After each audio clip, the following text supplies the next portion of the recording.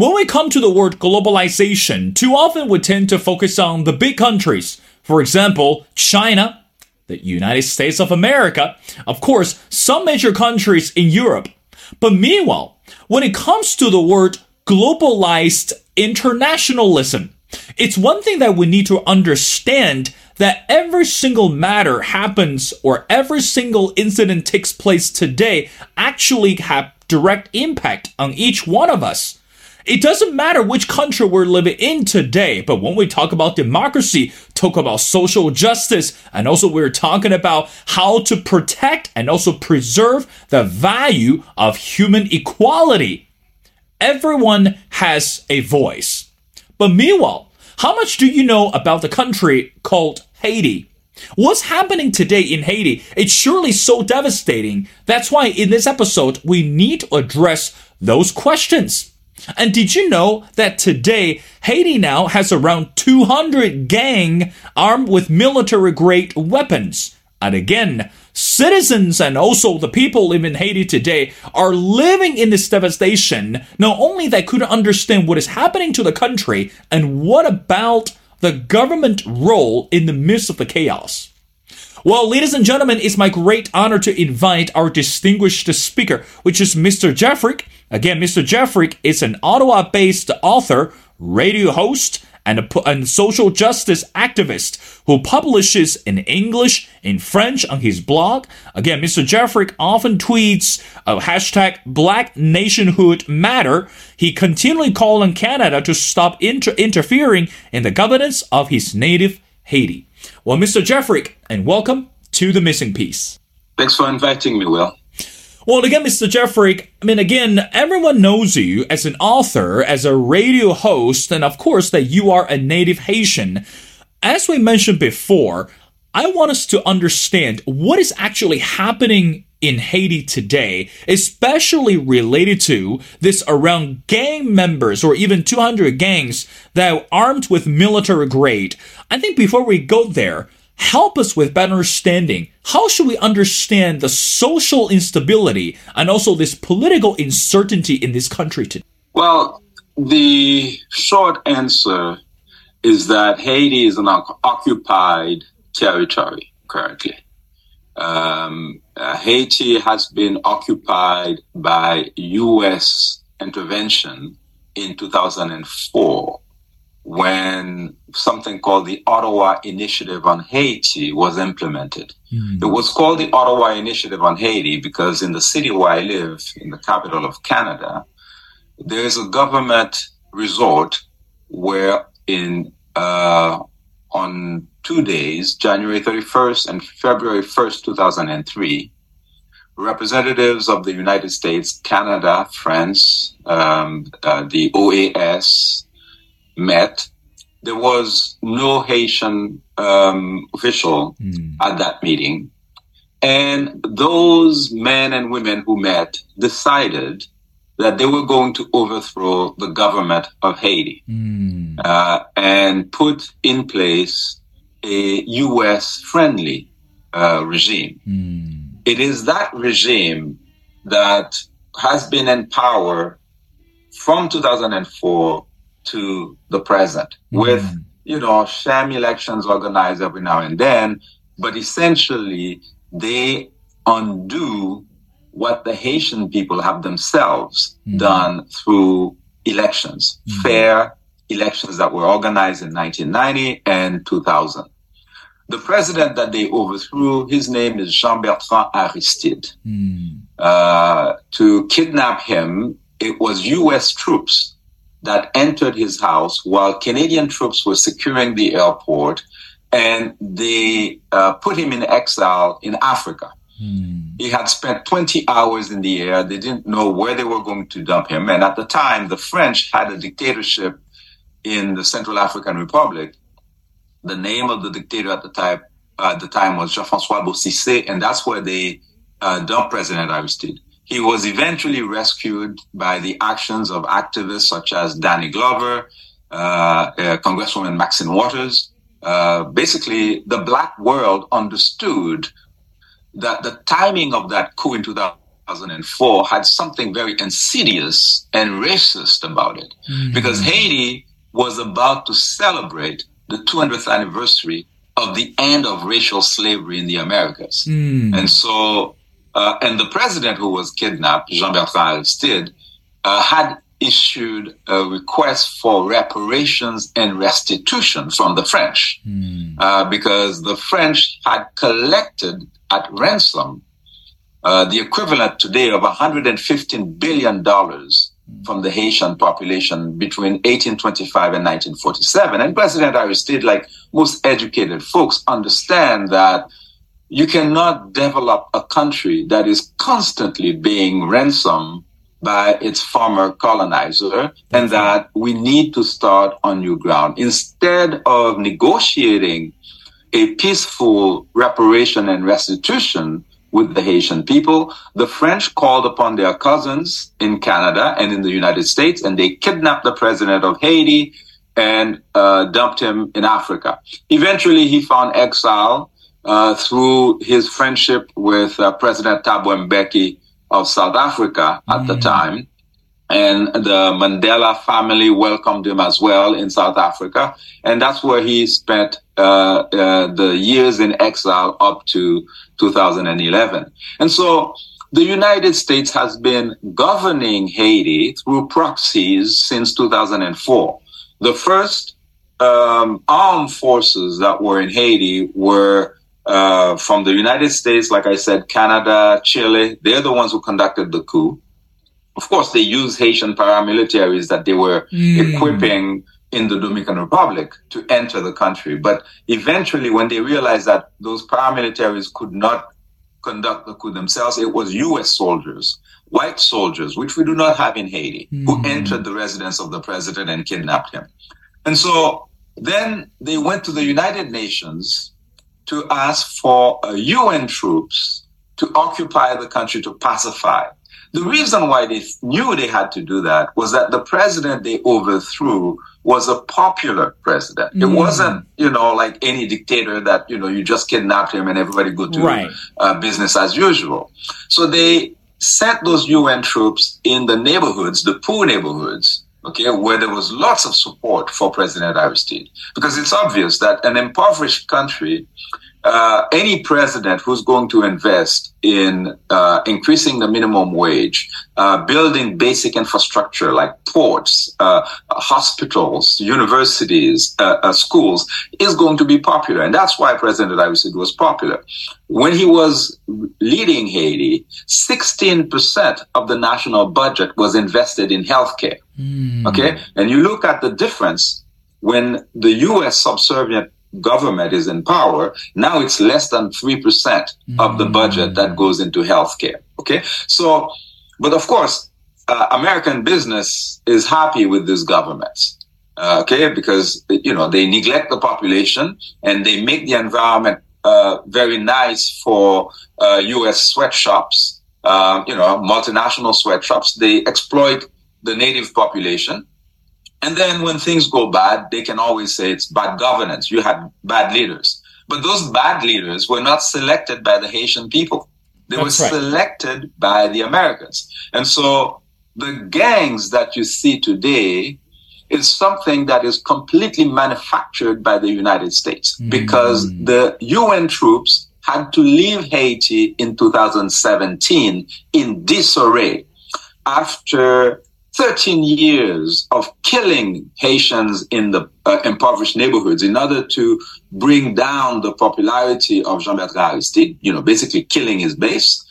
And then they introduced cholera into the country, because they did not properly screen some of the UN troops that were coming in, and they introduced cholera into the country, something that we did not have. And that killed over 50,000 Haitians by studies conducted by the UN itself. And over 1 million were contaminated by cholera. So those UN troops left in disarray and disgrace, and Haitians went to the courts in New York trying to sue the UN. And of course, what they did is said that, well, you cannot sue the UN, they have immunity, etc. Meanwhile, all of these Haitians who died still haven't found a cent in reparation. And so in order to replace the presence of the UN, the United States armed gangs in Haiti. Now, we don't use the term gang among Haitians. We call them paramilitaries. Because, for instance, one of the main people that they talk about, his name is Jimmy Cherizier. He's a former police officer.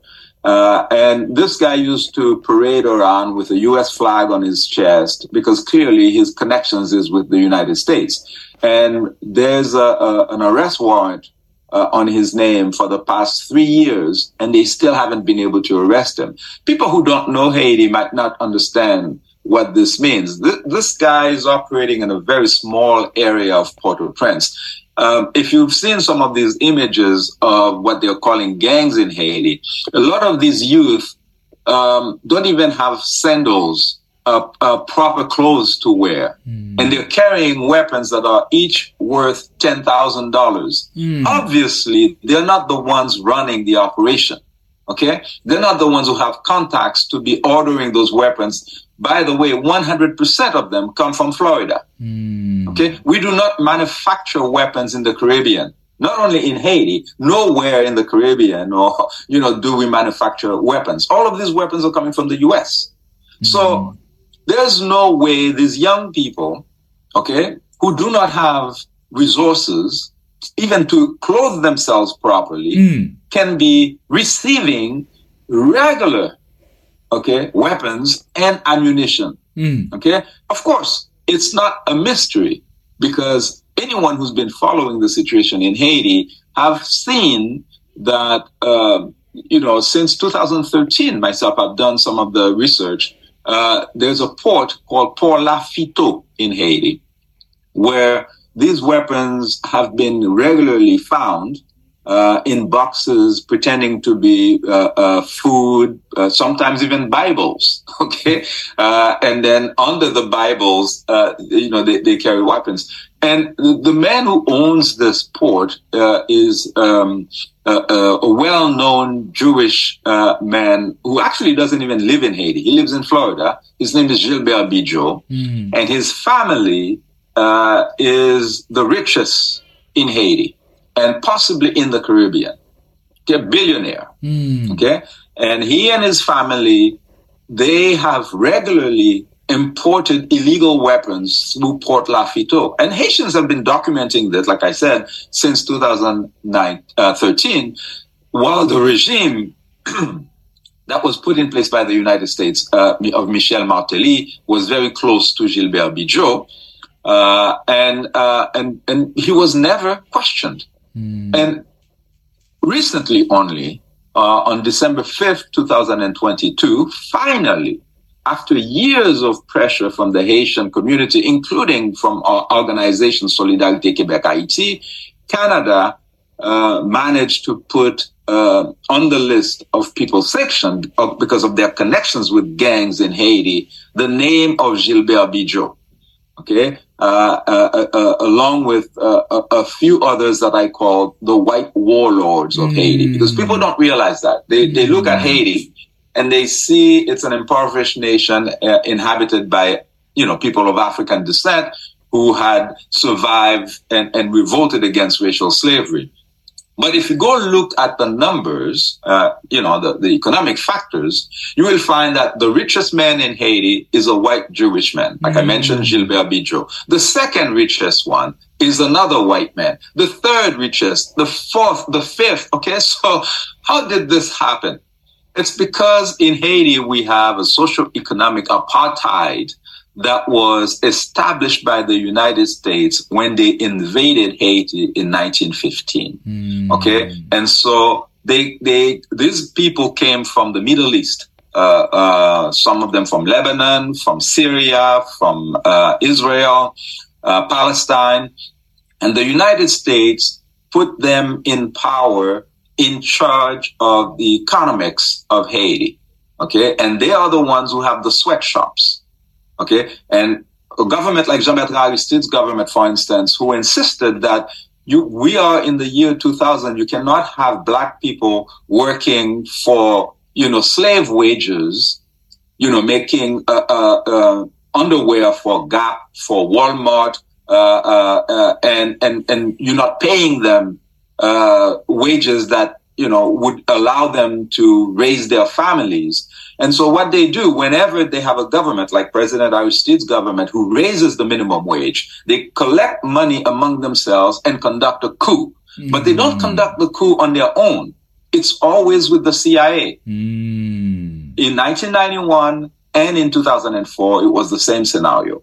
And so when we talk about the white warlords in Haiti, we cannot separate them from the government of the United States. And that's why it's looking like it's complicated what's happening in Haiti, because what the governments are saying in public is completely different than what they're actually trying to do. Why do they look for a foreign intervention in Haiti? Because there are so-called gangs in Haiti. How many times have we heard that kind of analysis? Did we invade Colombia when gangs of drug dealers took over Colombia? Did we invade Mexico when, not only long time ago, but just recently, gangs were running cities like Mexico? Did we talk about invading France because les Gilets jaunes were burning cities in Paris and Marseille? This doesn't make any sense. The reason why they want to have foreign troops enter Haiti is to protect the white mafia families that are linked to the government of the United States. And so you have an explosive situation where the masses of black people in Haiti are revolting. And they want to keep the system. And that system cannot survive any more than it could survive 200 years ago when 20,000 whites were keeping 450,000 Africans enslaved on the island. Okay? It cannot. And the only reason why those 20,000 whites kept 450,000 Africans enslaved is because they could count on the armies of France, Britain, the United States, and even the Germans went on a regular basis in the Caribbean to reinforce the racial slavery system. And so people need to understand when we're talking in 2023, the language that we are using, the responsibility to protect, for instance, this doctrine that they talk about, all of these words mean nothing, because the reality is that the folks who are talking about, the Fragility, Global Fragility Act, okay, they only apply these things against nations that are non-white. Okay? And it's not a coincidence. It's not a coincidence that the richest people in Haiti are white. It's not a coincidence that the coalition of countries in the UN who are clamoring for the invasion of Haiti are dominated by white people. It's not a coincidence that President Aristide spent the years of exile in South Africa. When dictators who are thieves, okay, plunder countries, whether in Africa or in Latin America, they don't go to Africa. They go to Europe. Okay, and they spend their money in the European economy. President Aristide, by the way, who was kidnapped by the Americans in 2004, returned to Haiti in 2011. Guess what he's been doing since his return? The man that the United States, Canada, France, all of them said was no good for Haiti. Well, he said while he was in South Africa after the earthquake that he wants to go back to invest in education. And at the time, there were officials in the Canadian government and others who said, no, do not let Aristide come back. He's going to create chaos. Because, of course, by that time, the government that they had established in power, the government of Martelly, was doing what they want. That is to make the country secure for foreign investment. Okay? But foreign investment that is never going to allow the Haitian population to improve its own quality of life. Okay? So it's like the Canadian mining companies go to Haiti and they're doing exploration of gold because there's plenty of gold on the island. Okay. But the population only sees that gold leaving. And nothing changes in their lives, just like it happens in countries like the Congo that is rich in coltan and in other countries. And you see what's happening in Africa today because the Africans are saying, the hell with this. We cannot be living on the continent that is the richest on the planet and be the poorest people of the earth. Okay, so people are revolting. And it is the same thing that's happening in Haiti. Now, what's going to happen is that Haitians around the world are standing in solidarity because President Aristide reopened the university when he came back. And every year since 2008, it's 300, 400 graduates who are doctors, lawyers, architects who are graduating from his university. So why is it someone who is investing in education and healthcare in a black country is the enemy of the so-called West, when those same Western countries are saying that they're the friends of Haiti? Why is it building a university in Paris is a good thing, but building a university in Port-au-Prince is a bad thing? And that you need to go and kidnap the president that's doing that. It's for the same reason that they kidnapped and murdered Prime Minister Patrice Lumumba of the Congo, or President Thomas Sankara in Haute-Volta, or we changed the name of Burkina Faso. Okay, so what we're saying is there is a racial dimension in the crisis in Haiti that the mainstream media does everything possible to avoid. Okay, I grew up in Haiti. Okay, I can tell you, you go today from the poorest neighborhood, which is Cité Soleil, to drive up to the richest neighborhood up the mountains of Pétionville, and people will change skin color on you. Okay, as you go up, people become lighter. All the way up, as it happened to me a few years back. I was having dinner with a Haitian friend who is white. And in the restaurant, the only black people were me and the people serving. Okay, this is the reality that CNN, Radio-Canada, BBC is hiding from the world. We have racial apartheid in Haiti that is sustained by white cousins in North America and Europe, and it has to end. It has to end. We cannot sustain a world in 2023 that is based on white supremacy. Foreign policy should not be dominated by white supremacy. And in Haiti in particular, okay, it could exist anywhere else, but not in Haiti, because some folks may not realize that. Racial slavery did not end because of Wilberforce in England. Okay, Wilberforce, realizing that the British could not sustain racial slavery, caused a law to be passed in 2007. Sorry, in 1807. But racial slavery was already abolished in Haiti in 1804 because the Africans themselves liberated themselves. And so we need to understand that the history of the world as we know it has been falsified, and we need to go look for the truth of it. And I agree, like you were saying earlier, what's happening globally.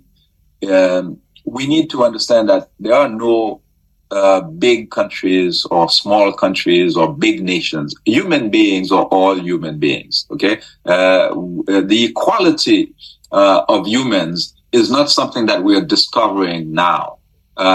We've always knew that humans are equal. And the Haitian Revolution established that. Okay, this is the only defeat of the army of Napoleon Bonaparte in the Americas. Okay, when the enslaved Africans defeated the army of France. Mr. Jafrik, I have to say that what you just shared with us, again, as you mentioned before, it's rather enlightening. Because again, see, that's why when we look at the mainstream media like CNN or like any other major media outlets, and they won't invite, again, a truth teller like you to share with us what is actually taking place in Haiti. And also, one thing, again, many things I agree with you, but one thing that indeed resonates with our show and also resonate with my thoughts for creating the show is we need to understand the history, and also we need to present the facts and the truths clearly, and so that everyone can understand the bigger picture. Now, I want to ask you the next question. Again, I follow you on social media, and I want to go back to the hashtag that you often tweet. It's called hashtag Black Nationhood Matters. Help us with better understanding. What does that mean, Black Nationhood Matters? Because we know at this moment, on one hand, there is no denying the U.S. government is willing to spread or to participate for any other major crisis by using the slogan called democracy, or try to be a champion of democracy to the world. But meanwhile, as you mentioned before, if I want to be the champion for democracy, but I need to make clear about my intention not to make the citizens of the world suffer, or not to make any parts of the citizens to be miserable. So again, but on the other hand, today people seem to continue to buy into the idea that whatever the policy U.S. carries out, or whatever the slogan or models the U.S. carries out, it must be workable, or it must be practical or realistic. But again, Mr. Jafrik, in reality, it doesn't happen all the time.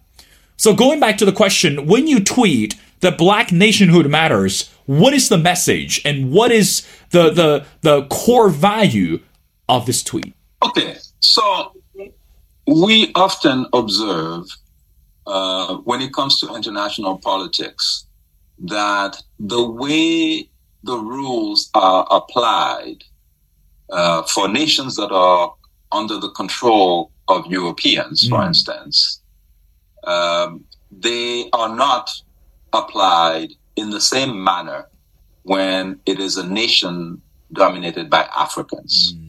Okay? And, someone like Nelson Mandela, who people are often quoting, once said that things like the United Nations, these institutions are often manipulated to the detriment of the most impoverished people of the world. This is the reality of Haiti. Okay, Haiti was created as an oasis. People now associate Haitians with, boat people. They say boat people, because of course a lot of the impoverished people from the Caribbean, including Haiti, leave that island to try to migrate North America. But what we need to know is that the boats used to travel in the other direction. And in fact, some of my own ancestors were formerly enslaved in the United States, and they found freedom in Haiti. Okay? Because when Haiti created itself out of that revolt against the British, the Spanish, and the French, and the surviving Africans created that nation, okay, it was the only place in the Americas where Africans could live under their own rule as free men and women. And so people were migrating towards Haiti. Okay? So now that nation, from inception, was attacked systematically, okay, by a coalition of white nations.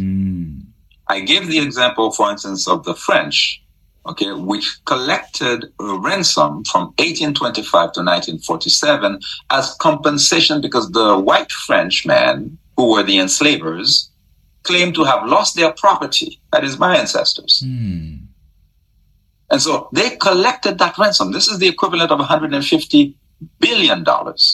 Okay? Now, this is while the Industrial Revolution was taking place.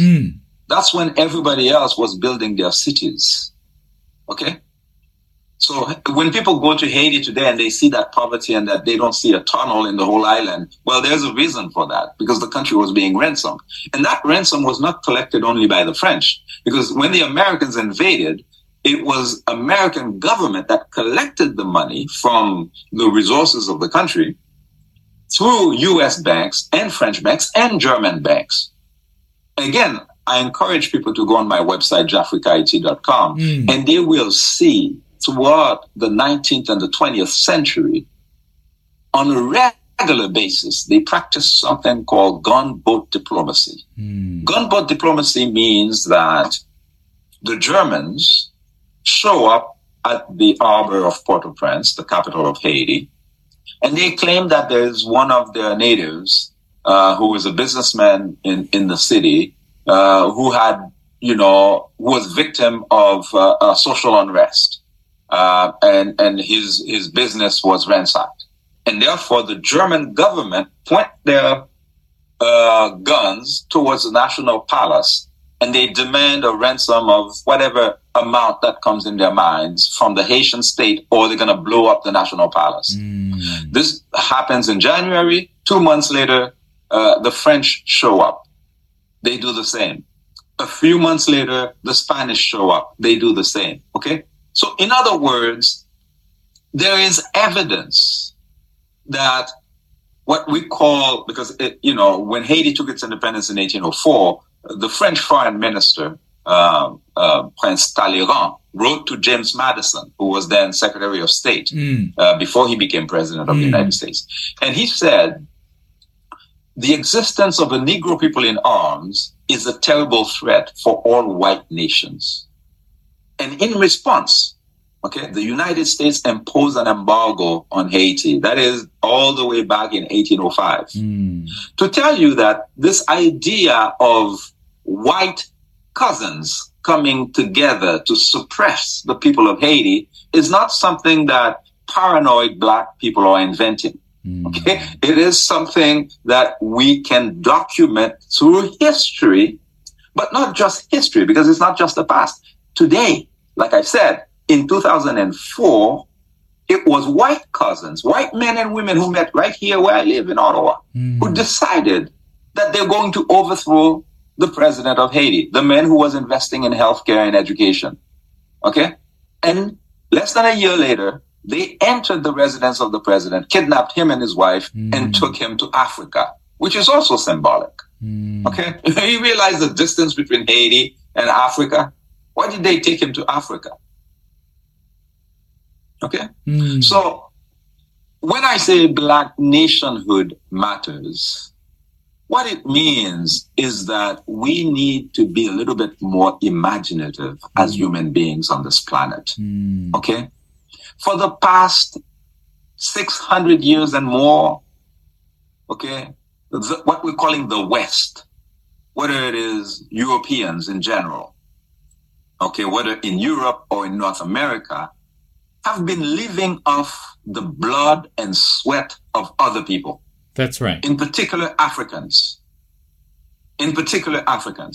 Many people have forgotten that in 2001, in September 2001, there was a very important meeting happening in Durban, South Africa. The theme of that meeting was reparations. Okay? Because it's clear. You don't need to do rocket science to understand that this thing that they're calling foreign aid does not develop any country or aid or development, development aid. This is crap, okay? You steal from me $1 and you send 1 cent to me. That's not aid. You're still a thief, okay? That's so the right. Africans understand quite clearly what's happening on the planet today. There are many resources on the African continent that are essential for the electronic world in which we live, okay? But it serves the people of the Congo nothing that the abundance of coltan that they have in their country is under their territory if it's the French, it's the Americans, it's the Canadians, it's everybody else who is taking that coltan, and the people of the Congo are living in abject poverty. We need to be a little bit more imaginative to think that, okay, maybe there's another way we can share the resources of the planet. And that's what the Durban conference was about. That is to tell the Europeans, and at the time, all of these countries had surplus budgets.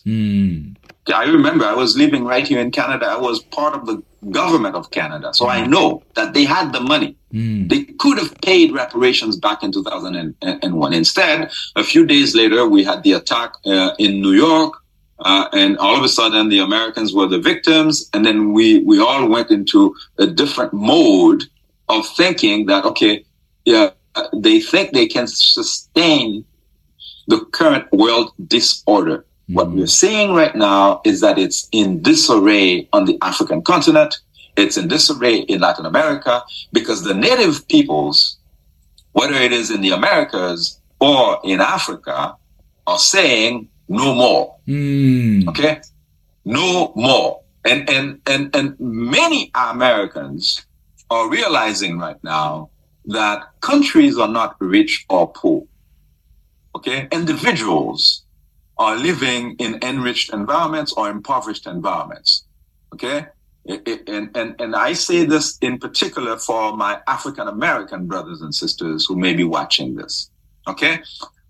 Because, as we have those crises, people are leaving those rich territories, whether it is on the African continent or in the Caribbean, trying to seek life elsewhere. And they're dying. They're dying in the Atlantic Ocean. They're dying in the Mediterranean, just like their ancestors have been dying for the past, 600 years. Okay?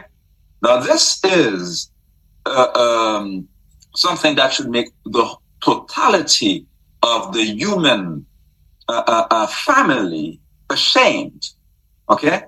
That is, we've been practicing racial slavery all of these centuries. And in 2023, when you look at the bottom of the Mediterranean, at the bottom of the Atlantic Ocean, you're still seeing black bodies. That means we haven't changed.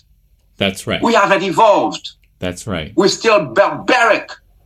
Okay? And so this is what needs to change. And in order for it to change, it will take people like Kamala Harris to understand her role. Because her role is no different than some of our ancestors who were allowed in the big White House, okay, serving the master, while our mothers, our fathers, our brothers and sisters were, okay, in the field, in chain, working the cotton, working the sugarcane for the white man.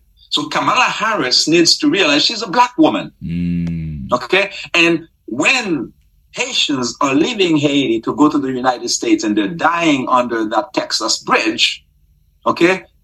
And they're calling for help. And you have this white man on a horse sending, a rope. In 2021, that happened.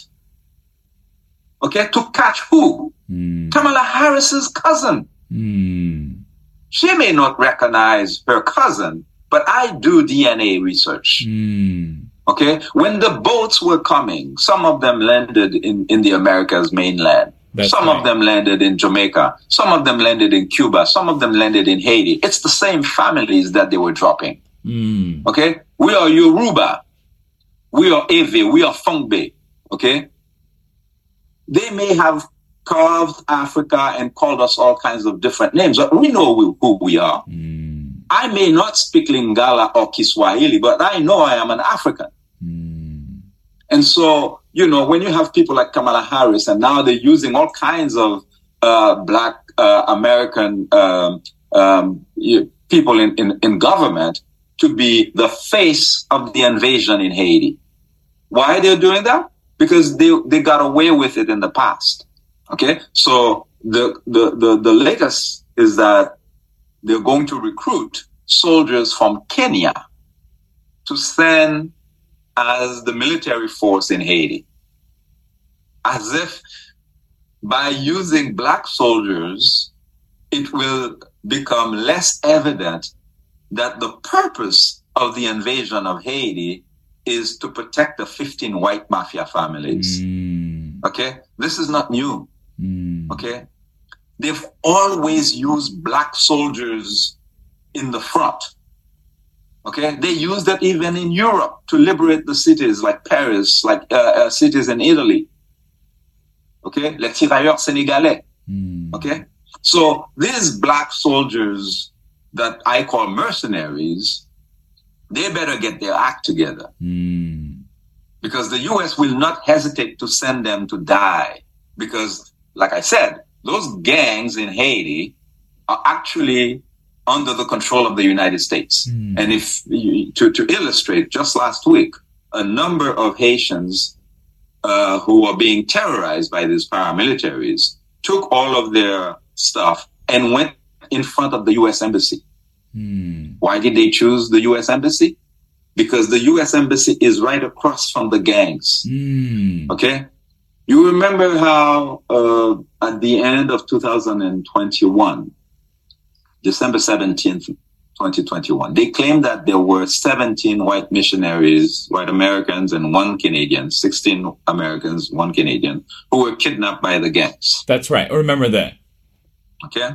Do you remember that when they came out, CNN, BBC, Radio-Canada, all of them were giving microphone to the leaders of these missionaries who, with all the seriousness in the world, were explaining how they were guided by the North Star and Jesus came and saved them. They were very serious saying that. And do you know why Haitians didn't find that funny? Because during that same period of time, we Haitians had family members who were kidnapped and killed by those same paramilitaries. And these so-called missionaries, when they did their press conference, they were talking about how the kidnappers treated them well. They even served them special Thanksgiving meals. That's right. That's because they were never kidnapped. Okay? Mr. They were never kidnapped. Okay, this was a setup. This was a setup because the gang that they're talking about, Katsama, is right across from the U.S. Embassy. It's at walking distance. You mean to tell me that the United States of America, okay, one of the most powerful countries in the world, that has this embassy in Haiti, which is the 4th largest in the world, which, of course, is equipped with drones. We remember how not so long ago, the German chancellor was complaining the fact that at the U.S. embassy in Berlin, the Americans were spying on Angela Merkel. Now imagine that the Americans are using their cameras to spy on their ally in Germany. And now they have 17 of their citizens kidnapped by a ragtag gang in Haiti, right across from their embassy. And weeks after weeks, they did nothing to release these people.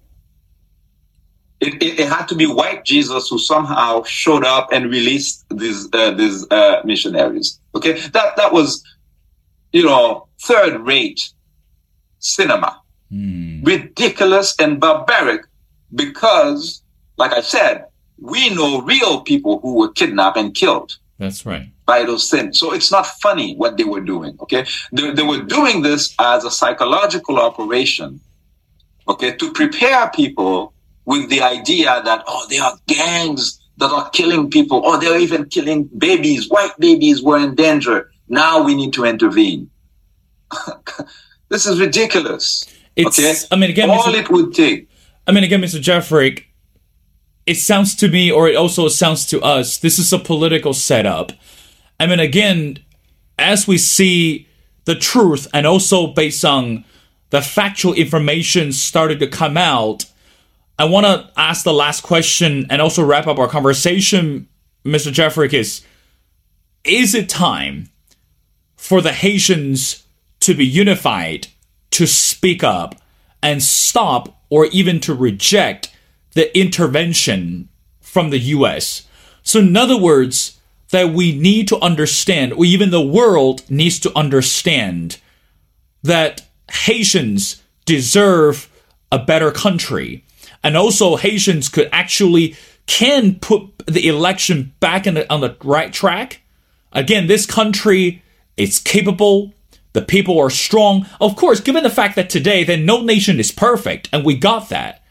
But the truth is, it's time for U.S. to leave, or for Canada, again, as something you mentioned before, stop interfering in the governance of native Haiti from Canada, from US, for any other countries. Now, is it time for the world to get the message, or is it time for US to get the message? If so, how do you think we should do it?